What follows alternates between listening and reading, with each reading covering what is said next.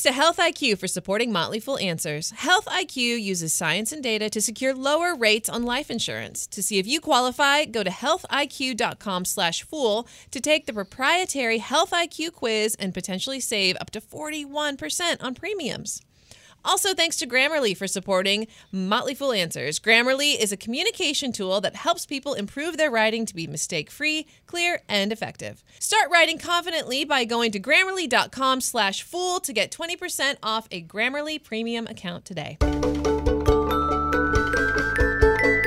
This is Motley Fool Answers. I'm Allison Southwick, joined as always by Robert Brokamp, personal finance expert here at the Motley Fool. Never going to get tired of saying that.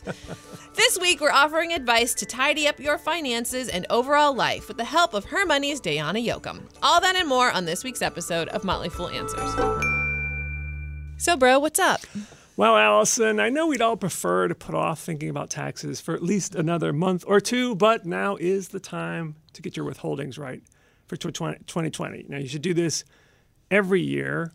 Make sure you have the right amount taken out, especially if you had too much withheld last year or not enough withheld.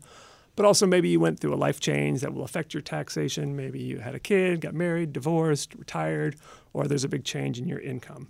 But while you should consider doing this every January, this year it's particularly worth considering because the IRS has, for the first time in 30 years, updated the W-4, which is that form you filled out, gave to your employer, and then they use that to determine how much should be withheld for taxes. Now, as I was reading about the new W-4, I had some questions that I couldn't quite figure out. So I reached out to H&R Block and was able to speak with Nathan Rigney, their lead tax research analyst. So he pointed out that you don't have to complete the new one if you already have one on file with your employer, but your employer will convert the old W-4 that you filled out to the new one.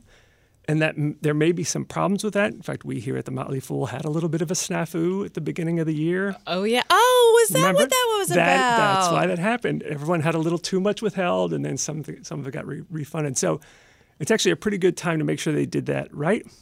When you look at the new W-4, it's actually pretty simple. It's simpler than previous years, partially because the previous version had questions about allowances, which were related to exemptions. Exemptions are no longer a thing because they went away with the new tax law in 2017. So it's pretty simple, especially if you're single, you only have one job, and you don't itemize your taxes. Now, if you're married, you have multiple jobs, or you do have a more complicated tax situation, you're going to get, or you just want basically a more accurate withholding, you should use the online estimator, which is at www.irs.gov/W4APP. Just know that you're going to need last year's tax return as well as your most recent tax pay stub to put in the right information. I did have a question about the new W-4 that H&R Block's Nathan Rigney helped me answer with an assist from Megan Fernandez of the Fool Payroll Department.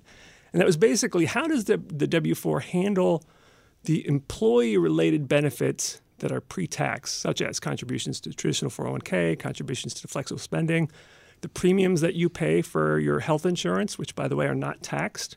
So they are, for all intents and purposes, deductions because they lower your taxable income. The answer is this. If you're just going to use the basic form on the W-4, you don't enter those. Basically, your employer will take those out before they apply your income to the withholding tables. There is a line on that form that asks about deductions, but they're asking there about things like mortgage interest, contributions to deductible traditional IRA. You don't enter your 401k contributions or anything there. Now, if you use the online estimator, it will ask about all that, and you do enter all of that, including a line which I thought probably will confuse some people. There's an area that says, did you or will you contribute to an HSA, FSA, pre-tax child care credit account, or other cafeteria plan?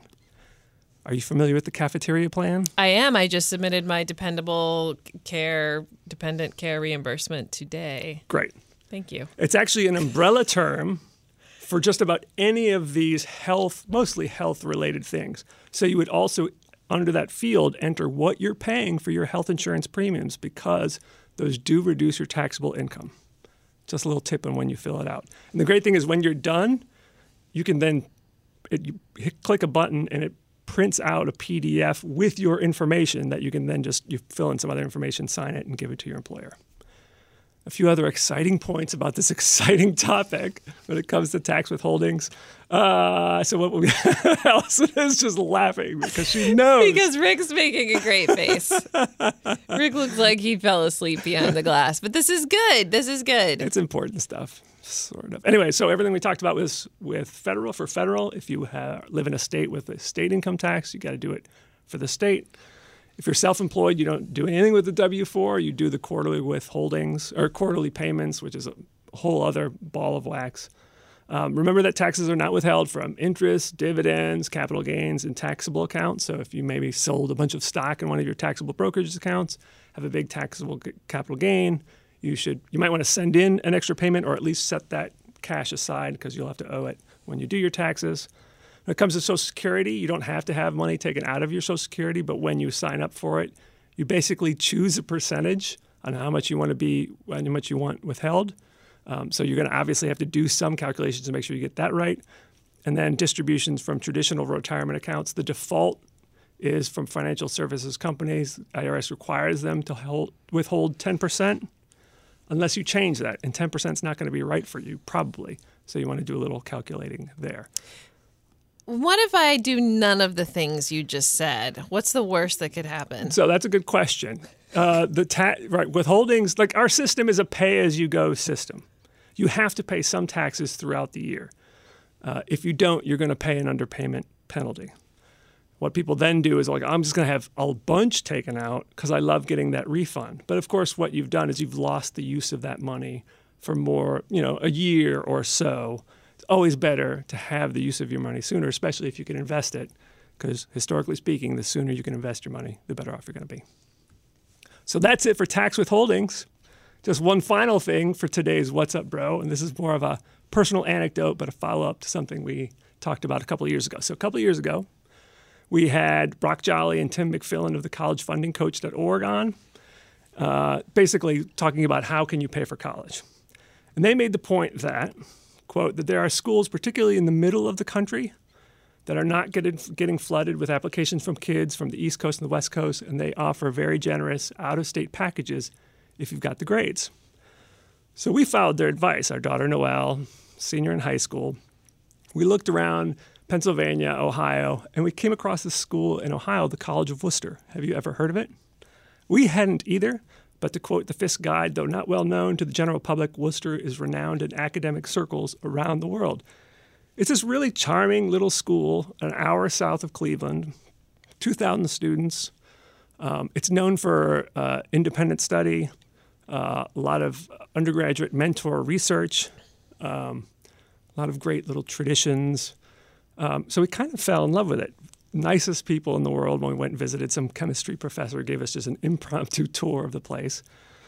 So Noelle applied, she got in, and sure enough, they offered her an aid package that brought the cost down to the same as what it would be if we went to an in-state college. That said, she also got into William & Mary. She's deciding to go to William & Mary because it's only a couple hours away. It's my wife's alma mater. But as my wife said, when we sent that email to Worcester telling them that we weren't accepting the package, it was a little heartbreaking because we really kind of fell in love with the place. So The bottom line is we followed Brock's and Tim's advice, and at least in our case, it turned out to be true. So if you're not happy with your in-state choices, cast a wide net. See what's out there, because there really are a lot of schools that might be interested in getting someone from another part of the country with a different set of skills, especially if they have some unique talents or particularly good grades. And that, Allison, is What's Up. This episode of Motley Fool Answers is brought to you by Health IQ. You average 8 hours of sleep a night, you exercise, you eat well, you're a generally healthy person. Wouldn't it be nice to save some money because of it? If you exercise regularly, or maybe you're a vegetarian or vegan, then you could be rewarded for your hard work with more affordable life insurance rates thanks to Health IQ. Health IQ can save you up to 41% because physically active people have significantly lower risks for health disease, cancer, and diabetes. But these savings are exclusive to Health IQ. You won't find them anywhere else, and you must qualify to get a special rate. To see if you qualify, go to healthiq.com/fool to take the proprietary Health IQ quiz. Depending upon your score, as well as other related qualifying factors, you can save up to 41% on your life insurance premiums compared to other providers. That's healthiq.com/fool. I'll polish the leaves, make them green again, shake out the trees, change the scene again, spring cleaning, getting ready for love. Every year here at Motley Fool Answers, we do some sort of clean up your stuff, clean out your closet, get your financial life organized episode. And you know what? This is that episode for 2020. And this year, welcome back. Welcome to back. that episode. We're getting help, of course, today from Dayana Yoakum from Her Money. Dayana, remind us what you and all the good folks at Her Money do. Well, we're all about improving the relationship that women have with money. And our mission is basically to level that playing field for financial security, for confidence, power, all of that stuff. And it's bold, unbiased, and always smart, at least I hope. I can speak coming from you. I can speak from the other writers. But so yeah. For people who would like to get more information from Her Money, you actually have... Yeah, there's an easy way to do that. If you text Her Money, all one word, like harmony, but Her Money, okay, to 888-111. And then what will happen? Beautiful things. A rainbow will suddenly appear. Life-changing magical things. Yes. Well, it could be life-changing. We'll send you a great newsletter with some immediate tips you can put into action to help you manage your finances. Awesome. Deanna, do you remember when we first started doing this podcast? Moving on. When we first started doing this podcast 5 years ago, and we're sitting there in the studio, and Bro decided to make a joke related to John Travolta messing up Idina Menzel's name at the Academy Awards. Do you remember that? Yep. And he made the joke maybe like 4 years after the event actually happened.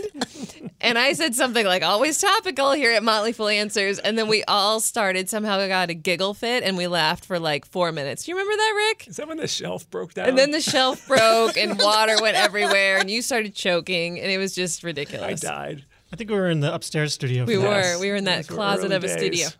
So, just to show you how timely we still are here at the Motley Fool, Y2K, everybody. Are you worried?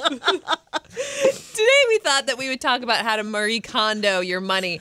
And of course, do you remember when this book actually first came out? 2012. I think. do. I've got the stone tablet it was chiseled into.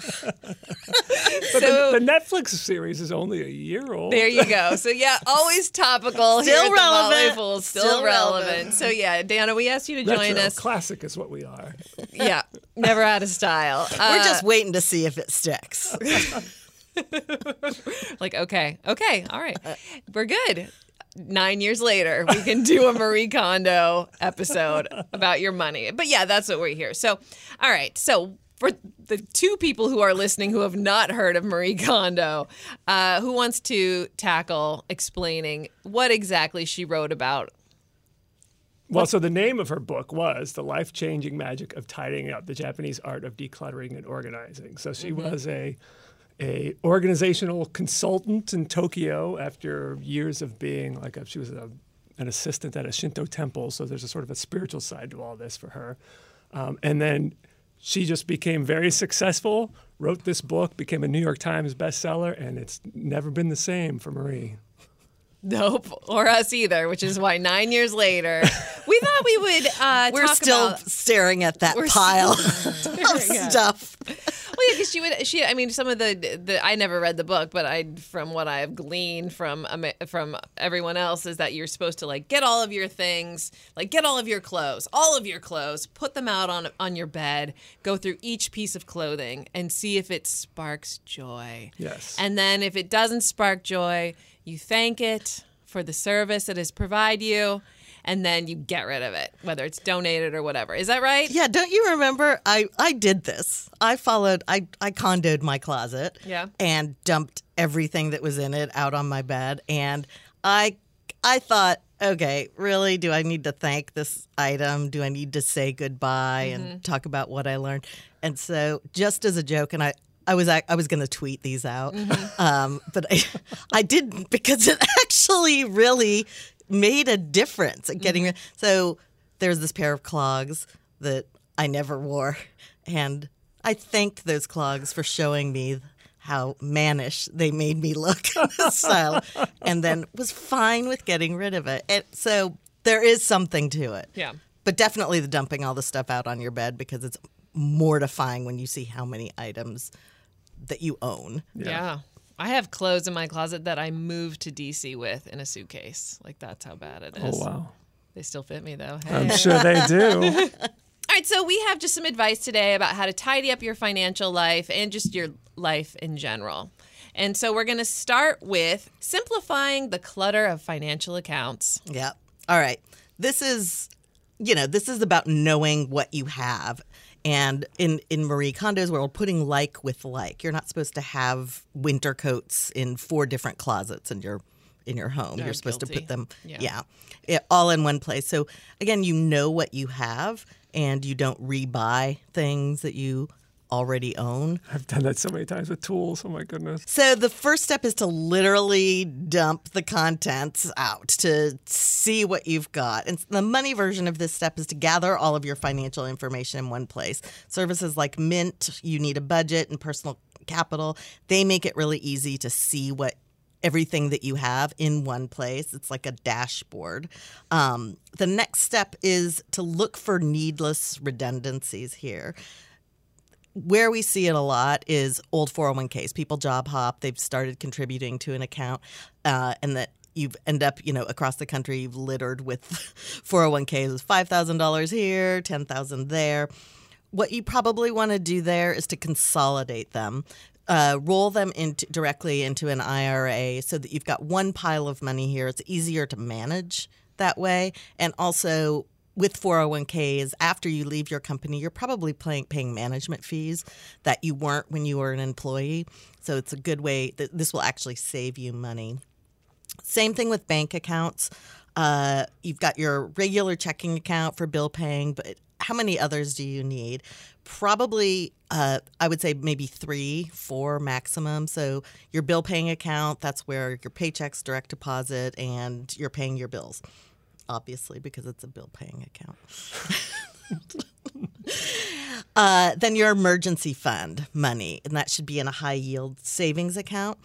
Then different money that you're saving for big expenses that are coming up, whether that's, the tuition for the kids' college, not the investments, but the actual money, cash money you're going to need to pay for that, or a house down payment or an upcoming vacation. So that's 3 accounts right there. You probably don't need many more than that in terms of bank accounts. Same thing with credit cards. A lot of us have a wallet packed full of plastic.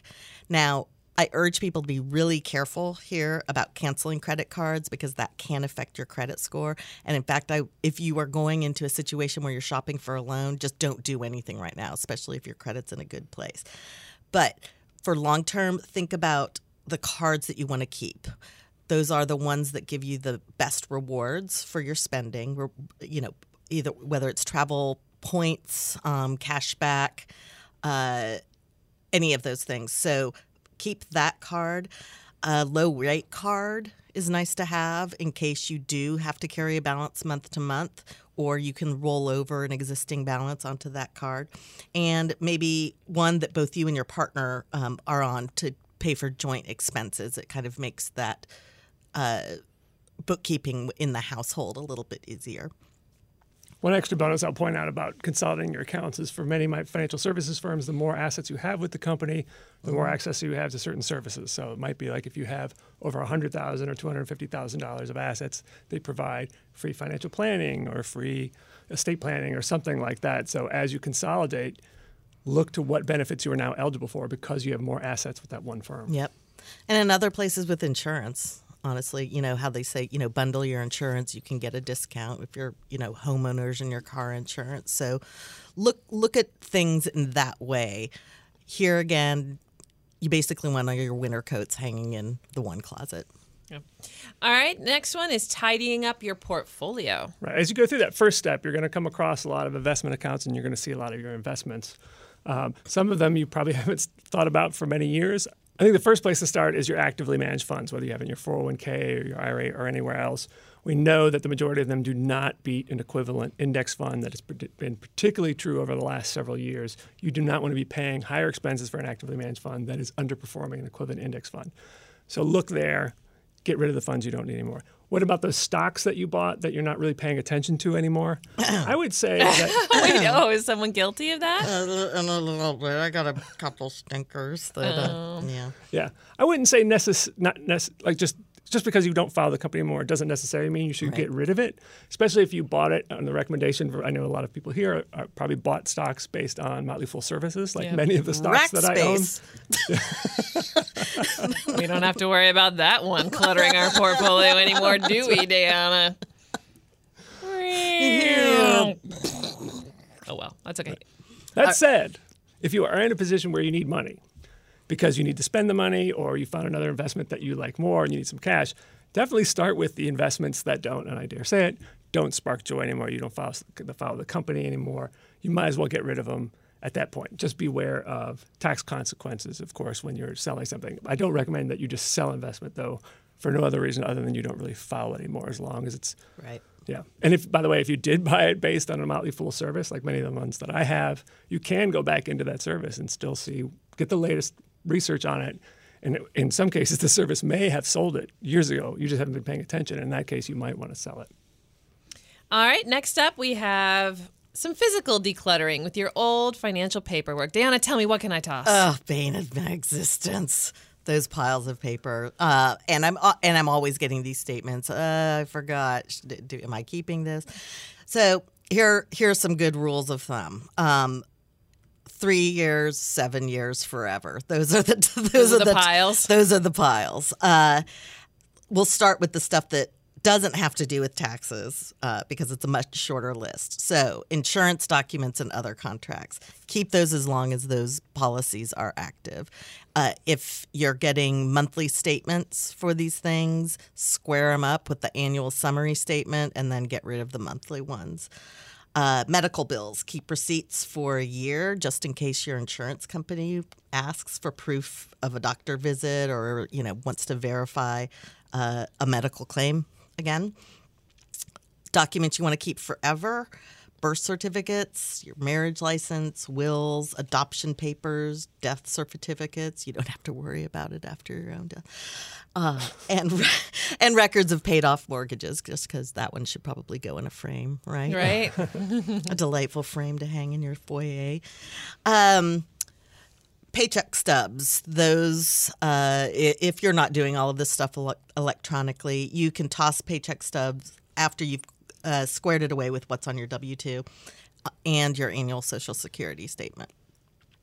So then there are all the documents that have to do with your taxes. And the short answer here also is really to play it safe, keep stuff for 7 years after if it's had anything to do with your taxes and if it's a record of like a write-off or a credit that you took. Most of the things you actually, I think the IRS says you usually have to just keep for 3 years. In fact, quote, the IRS says 3 years from the date you filed your return or 2 years from the date you paid the tax, whichever is later.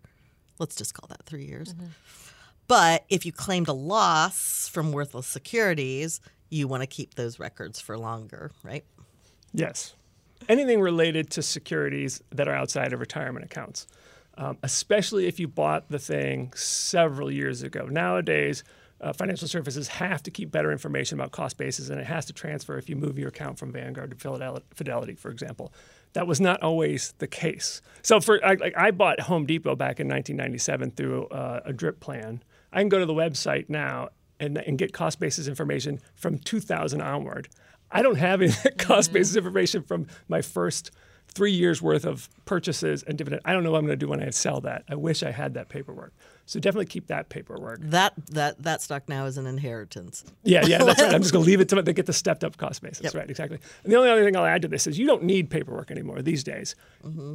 You can go to just about anyone who provides any financial services and have e-bills, or you can scan documents. There are a lot of great scanner apps these days that you can scan it just with your phone. in my inbox, I have a folder called Bronances for all our financial related stuff. And I also use Evernote, and I have a whole Bronances. Everything is organized electronically. That way it doesn't take up space, but it's also searchable that way. So if I need to find something from 2014, I search either my email or my Evernote, and I can find it. There's just no reason to keep paperwork. Actually, just recently, too, my wife has been complaining about all the artwork we have from our kids. She found this service where you basically put it all in a box, send it away. They do all the scanning and everything for you, and then put it on a thumb drive. So you have all the artwork electronically, but you don't have it lying around in bins in your house anymore. You said that there's an app where you can take a picture and scan something. Does it also then convert what it sees, the letters, into words, or is it just a photo? No, it can't. So depending on which one you use, Yeah. it does have the optical reading, whatever, that turns it into an editable document. Mm-hmm. So Evernote has a scanning app that doesn't do that quite as well. There's one called, I think it's File Scanner Pro. It's like $60. Oh. But it's top of the line. So depending on how much of that you want to do and how important, like if I were running a business, I might invest in that, because then you scan it and then you can then edit it. Running a business, things where if you itemize, you are dealing with a lot more paperwork as well. So scanning things like the utility bills. Again, this has to do with your taxes. So they say, you want to keep those around for 3 years. Credit card statements of things that you bought for the business. All of the, bank statements, all of that stuff that if you are going to itemize, if we hope not, knock on wood, if you get audited, you're going to need proof of those expenses. Right. And since we're talking about taxes, last final thing, this is the time of year when you start getting that stuff in the mail. Classic advice, just have a manila folder right by your door. As soon as that tax stuff comes in, just put it in that envelope. So when you sit down to do your taxes, you have it all contained in one place. All right, next up, this is a topic that is near and dear to Bro's heart. You've talked about this before on the show. Actually physically getting rid of stuff for fun and profit. Right. So, you can those do mannish clogs. How do I get money for the mannish clogs? I don't know specifically on how to sell the shoes, but yeah. So, really, this is basically doing what Marie Kondo suggests you do. You go through and she does have a specific order. I think it's clothes, books, paperwork, miscellaneous, and then sentimental stuff. But if you go through that process, you are going to have a bunch of stuff. In fact, if you looked a year ago when the Netflix documentary came out, you saw all kinds of articles about thrift stores basically crying mercy. Like, please stop donating all the stuff. I think what one headline was, Marie Kondo is not sparking joy for thrift stores. But you are going to come across a lot of stuff. So what can you do with it besides feel bad about all the money you spent and wish you didn't spend because now you're getting rid of it? Well, you can try to get some of that money back by trying to sell it. Something I do regularly, I usually use Craigslist. Of course, there's eBay. There are more specialized sites for things. I don't want to go through all of them, but there's Poshmark, ThredUp for clothes. My daughter bought a purse for $5 at a garage sale and then sold it for $250 on Poshmark because it was at Gucci. Wow. Yes. For tech, there's Gazelle, Usell, Declutter, which doesn't have that second E. And on Declutter, you can sell like CDs, DVDs, and games. People still buy CDs. Declutter by... They do. I'm sure you don't get a whole lot of money, but you get something. Wow. Yeah, we did that. Ron went through his whole stack of CDs, and some of them were like $1, some were like 50 cents, Right. but he still got rid of them. You get rid of them. You hope that someone then will get some use out of them, and it's better than just throwing them away. So there are tons of sites specialized for certain things. So if you have a significant number of something, a collection, whether it's, coins, stamps, Tupperware, if you just Google either where to sell or where to donate, you're going to find places that possibly specialize in those items. So let's go on to the donate part, right? So you can donate them. The articles that pointed out that a lot of thrift stores were like, okay, we've gotten too much stuff. Those were a year ago. They've recently started saying, like, okay, we could use some more stuff again. But just call your local Goodwill store, Salvation Army, or whatever. Ask them, are you taking things? And what are you not taking? Because sometimes they'll say, all right, we haven't enough books, or we don't need any computer equipment. We did this in December, called the Goodwill, and they came and took it away from us. So we didn't even have to go there. We just left it out, and they told us, we'll take these things, we won't take these things. And we came home, and there's a couple things they just left behind. But you can do that. But then there are also charities where you can donate things. So Dress for Success, for example, You can donate your professional clothes that they use to help women, lower income women. That one is really good because you can. I've done this before where you put together outfits with your stuff. You know, you loved it when you bought it. You feel, guilty about how much money you spent. You can really make a difference with your donation there, and even taking that extra step by putting outfits together and bagging them that way. Yeah. I will make a point going back to the thrift store thing, by the way. I came across a stat that said thrift stores basically throw away 75% of what gets donated. Wow. Because most of it is junk. So don't use the thrift store, don't use the Goodwill or the Salvation Army as your trash dump. Make sure that it is usable. Yeah, be thoughtful. Yeah. In Australia, they have a guideline. If you wouldn't give it to your mate, don't donate. So it's got to be something that you'd be willing to give someone that they can continue to use it. I came across a website, givebackbox.com. So the point is, all right, we all have boxes lying around the house. We ordered something from Amazon or something. What you can do is fill it with stuff you no longer need. You go to the site, you put in your zip code. It prints out a label for you. I did this, and an example was a Goodwill store in Maryland. You put it on the box and send it, and they pay for the shipping. So if you have boxes laying around and you have stuff you don't need anymore, it's totally free to you. It's sponsored by Amazon and a bunch of other companies that pay for it. But then it goes to some sort of charity in your area that can use the stuff. Huh. And there you can put in anything you want, mostly up to 70 pounds, except for, I think, liquids and flammables and bombs and stuff like that. For books is one of the categories for Marie Kondo. Books are tricky. You can ask your public library. Sometimes they'll take it. Sometimes they're inundated with books and they don't need it. Schools, prison libraries. There's actually OperationPaperback.org, which sends paperbacks to members of the military who are stationed overseas. So there are other ways to get rid of some of your books. And we have these in the neighborhood. They look like big birdhouses. Anyhow, people put books that they no longer want in there, and it's take a book, leave a book. Leave a book. Yeah, there's a couple in our neighborhood too. And it's kind of fun to see what are my neighbors reading. Right. And yes, I'd love that crock-pot recipe book. You would have liked when there was a little library while we were waiting to go get dinner in Del Rey, and the book I pulled out was from the 60s or 70s, and it was a book of French terrines. So it was just layered, and all of the pages were brown and gross and disgusting. Like where they would layer like gelatin and different things. Why would I like that? I don't know. I thought you like things that were like... Yeah, dark and creepy. And there were doll heads. Sorry. I was going to say, if you have quirky toy vintage instruments, contact me through the show here. Speaking of that in books, by the way, just Google book furniture. People have done some amazing things with the books they no longer read. To turn into furniture? Furniture, tables, artwork, beds. Yeah, all kinds. It's pretty cool. And then just another example, Lions Club will accept donations of eyeglasses. So again, there are lots of people who will take the donations. If you have a lot of something, just Google. You'll probably find someone who's willing to take what you're willing to donate. And then the last thing is just recycle. So many stores have buyback programs or recycling. You can go into a Best Buy and just dump off all the cables you don't need anymore. Amazon, Target, Apple, Staples, they all will either buy back stuff or at least allow you to donate it. Like my very first generation Apple Watch. I was hoping to get some money for it. Not worth anything to Apple, but they will at least recycle it if you send it back to them. And then there's FreeCycle, which is just a website. You put in your address, and people are just constantly putting out there saying, I'm done with this. I don't want this anymore.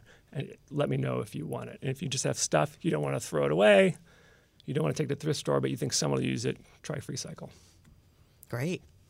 We actually have a kid coming up in our office. We're doing a kid swap where everyone brings in their kids? Toys. And they don't want their kids in. Nope. I'd like an upgrade. Their toys, toys and clothes that they've all, and then everyone just takes, they leave and take stuff. It's awesome. It's really great. Yeah, Rick's a fan too.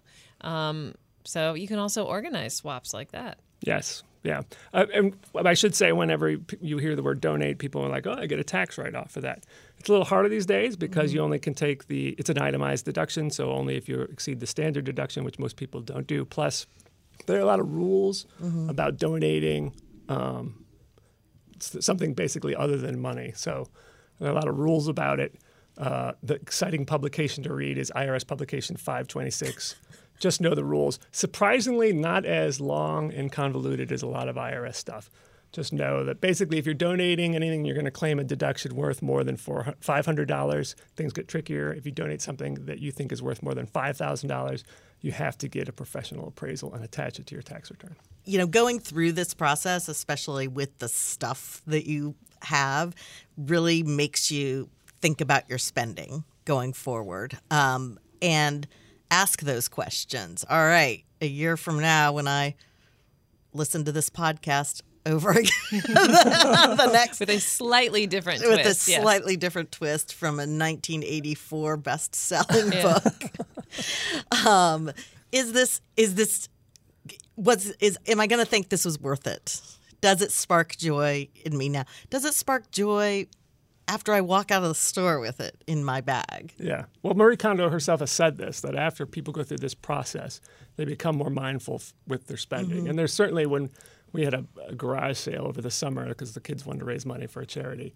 And when you put in all that stuff that you bought for $50 and you're now selling for $2, it makes you think an awful lot of where your money goes. Thanks, you guys. This has been great, but now we're going to stick around and actually see how good you would be at going to a rummage sale and finding items that actually are worth something. Rick, you get to play too. Woohoo! All right. Thanks to Grammarly for supporting Motley Fool Answers. Grammarly is a writing assistant that makes you look and sound smarter, whether at school, work, or when you're on the go.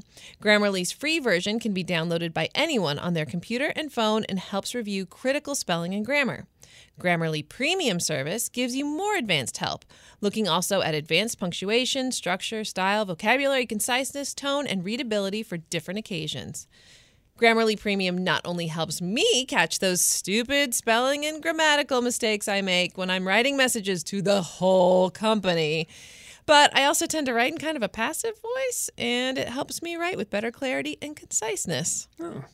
Isn't that nice? That is nice. Go to Grammarly.com/fool to get 20% off your Grammarly Premium account today. That's Grammarly.com/fool for 20% off your Grammarly Premium account. I'm having a yard sale.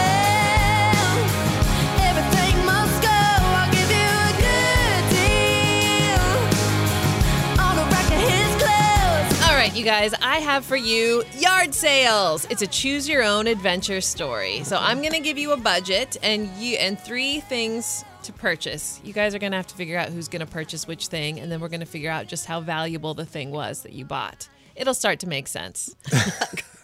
By the 10th question. By the 10th question. No, it's shorter than that. Okay. All right, you guys, we're going shopping, and I'm giving you a budget of $10. Here's the first thing that you could choose to spend your $10 on. While visiting a Pennsylvania flea market, you see a painting of a, quote, dismal, dark country scene with a signature you can't make out. But it has a nice frame. Maybe you'll just buy it for the frame. $4. Next item. While perusing a garage sale in New York, you see a bowl. It's 5 inches in diameter. It's kind of cream colored, and it looks like little lotus petals engraved on the outside. It would look really good on your mantle. $3. Next item, while perusing a flea market in North Carolina, you come across an old tintype photo of 5 Wild West-looking men sitting together looking at a camera. It might be a nice addition to the room you're going to put up on Airbnb. $10. All right. So your options are, one of you is going to buy a painting, one of you is going to buy a bowl, and one of you is going to buy a picture of some cowboys. Which one do you want? I'm going for the painting. I wanted the painting. Okay, I'll go for the cowboys. Oh, you're going to buy the... Rick, you get the bowl. No, I don't want the bowl. The bowl's last on my list. Okay, I'm going to take the bowl. All right, I'll take the Cowboys. I'm going to win. The Cowboys are from Silver Dollar City. Silver Dollar City! You know Silver I Dollar know Silver Dollar City! Yeah, we went there as kids. I grew up in Bartlesville, Oklahoma. We would go to Silver Dollar City too, and you'd get all dressed. You get your whole family dressed up in the oldie timey, and then you get the sepia toned, and you get the tintype. Oh, Silver Dollar City! I haven't heard that since I was a little kid. There are at least 5 listeners right now going, "Oh my gosh, I know Silver Dollar City too." Okay, all right. Well, let's take a look back at that John Singer Sargent painting. That John Singer. All right, Diana, you chose the painting. You tossed the painting to reuse the frame only to discover an original copy of the Declaration of Independence was hidden behind it, one of only 24 in existence. It is later auctioned off for $2.4 million. Wow. And yes, that really did happen to a gentleman in 1991, as reported in the New York Times. All right. Now, let's take a look at that bowl. Who bought the bowl? I bought the bowl. All right. Bro, you purchase the bowl and you leave it on your mantle for several years before realizing it is a 1,000-year-old treasure from the Northern Song Dynasty, which ruled China from 960 to 1127. 1127? I don't know. Yes. And it is later sold at auction for $2.2 million. Is that more or less than the other one? The other one was More. 2 point what? 2.1? Oh, no, mine was No, 2.4. Diana's still winning with 2.4. Oh, man. All right, Rick, do you want to find out what you bought? Now I feel bad about my 2. I think it's a picture of my brother. At Silver Dollar City. Colbert Report, anyone? Well, those Wild West men are the wildest of all. One of those 5 men is Billy the Kid, and another is Pat Garrett, the man who goes on to kill him. Wait, or are they? Photos of Billy the Kid are very rare. So rare, in fact, that there are only 2 or 3 confirmed photos of him out there. So, a photo of Billy the Kid playing cards is set to fetch $1 million at an auction this year. And the other confirmed photo of Billy the Kid went for $2.3 million back at an auction in 2011. There's even supposedly a photo of him playing croquet with his buddies, Billy the Kid that is, that has been insured for $5 million. But your photo, well, Rick, the jury is still out on if it's real or not. Oh. And that's what happened to Frank Abrams in North Carolina in 2011. And he did put it in his Airbnb room, apparently. All right, now I'm going to give you some more money, and this is the last one. Now you have a budget of $100. Let's see if you can do any better. First stop, you spot a small bronze Buddha statue at a garage sale in Kirkwood, Missouri. It's missing an arm and a hand, but it's still pretty cool looking, and it's less than $100. While rummaging through a rummage sale in Maine, you stumble across a team baseball card for the Brooklyn Atlantics. It looks pretty old, like really old. Brooklyn Atlantics? Mm-hmm. Okay. Bonus, that's how old it is. The $100 budget also leaves you enough money to purchase some old Coke bottles and a couple of oak chairs. And finally, you're at a garage sale in Fresno, California, looking for an old barber chair, oddly specific, when you stumble across a couple boxes of black and white glass negatives of pretty landscapes. Looks like Yosemite. You're not sure what to do with them, so you take them home and keep them stored under your pool table for 10 years. So that's $45. So, would For you all like the to Ansel purchase? Adams. That's what I was going to say. Yeah. It's Ansel Would you Adams. like to purchase a small bronze Buddha statue for $100 for less than $100? Would you like a old baseball card for $100, or would you like a box of black and white glass negatives for $45? Wait, did the baseball card I thought also came with some Coke bottles and Coke chairs. bottles and oak chairs. those oak chairs? First one to speak up gets whatever thing they want. So, Negatives.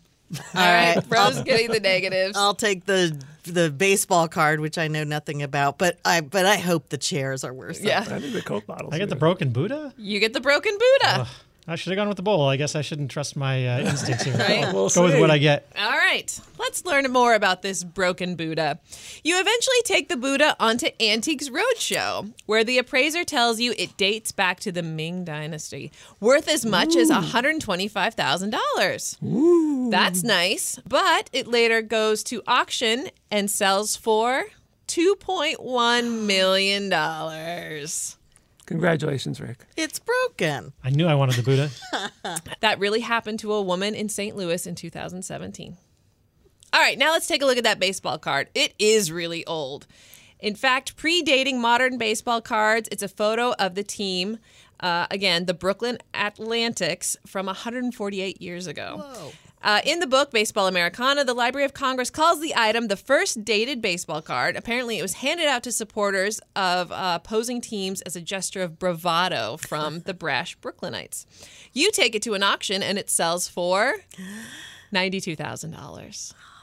I know, it's tough when you sell something for $1 million. All right, bro. You excited? I'm excited All right. for this hypothetical fortune I'm about to have. So, you eventually take these 2 boxes of black and white glass negatives to an expert who tells you that, yes, the photographs were taken between 1919 and the early 1930s by none other than Ansel Adams. And it's from a part of his career that isn't well documented because of apparently a fire. He tells you the estimated value is $200 million. I can finally retire. Oh, wait. Oh. Actually, never mind. The photos were taken by a guy named Earl. The story made national news, and Earl's niece saw the stories and recognized her uncle's photography. And so she was able to show some of the same prints as evidence. And ruined everything. And that's what happened to Rick Norsigian in 2010. So there you go. I think all of you made out quite well considering. Yeah. Yes. Very lucky. I went down such a rabbit hole researching all of this. It was crazy how many articles would be like, this person found a thing and it could be worth whatever. And then you Google like further, and then like a month later, there's a story that's like, no, never mind. It's not worth anything. It was a Pier 1 broken Yeah, Buddha right? statue. Fell off a shelf in Pier 1 and now it's yours. So yeah. But these were some that, obviously the Ansel Adams one really broke someone's heart. But Oh, that would be. Why that did she would step be. forward? Why? She had to ruin I love everything. it. Uncle Earl. So perfect. Diana, thank you again for joining us. Well, thank you Do you for want to inviting remind me. our listeners how they can get some more her money in their life? Yeah, come to hermoney.com. That's hermoney, one word.com. Or text hermoney to 888-111. Diana, come back again, will you? I will. Awesome. Thanks, guys. Well, that's the show. It's edited tidily by Rick Engdahl. Our email is answers@fool.com. We do have a mailbag episode coming up. Yes, we do. Like always. They just keep coming. The months keep coming, and so do the mailbag episodes. We did a little housekeeping, and if you follow us on Twitter or you're a part of the Motley Fool Facebook group for podcasts, you'll see that we updated the postcard wall, and now it's updated with hundreds and hundreds of postcards. We're going to need another wall. We're gonna need a bigger wall. Yeah. It's awesome. So yeah, you can head to Twitter if you want to see your postcard on the wall, or you can join the Motley Fool podcast Facebook group. Just ask and you'll be let in. All right. Well, for Robert Brokamp, I'm Allison Southwick. Stay foolish, everybody.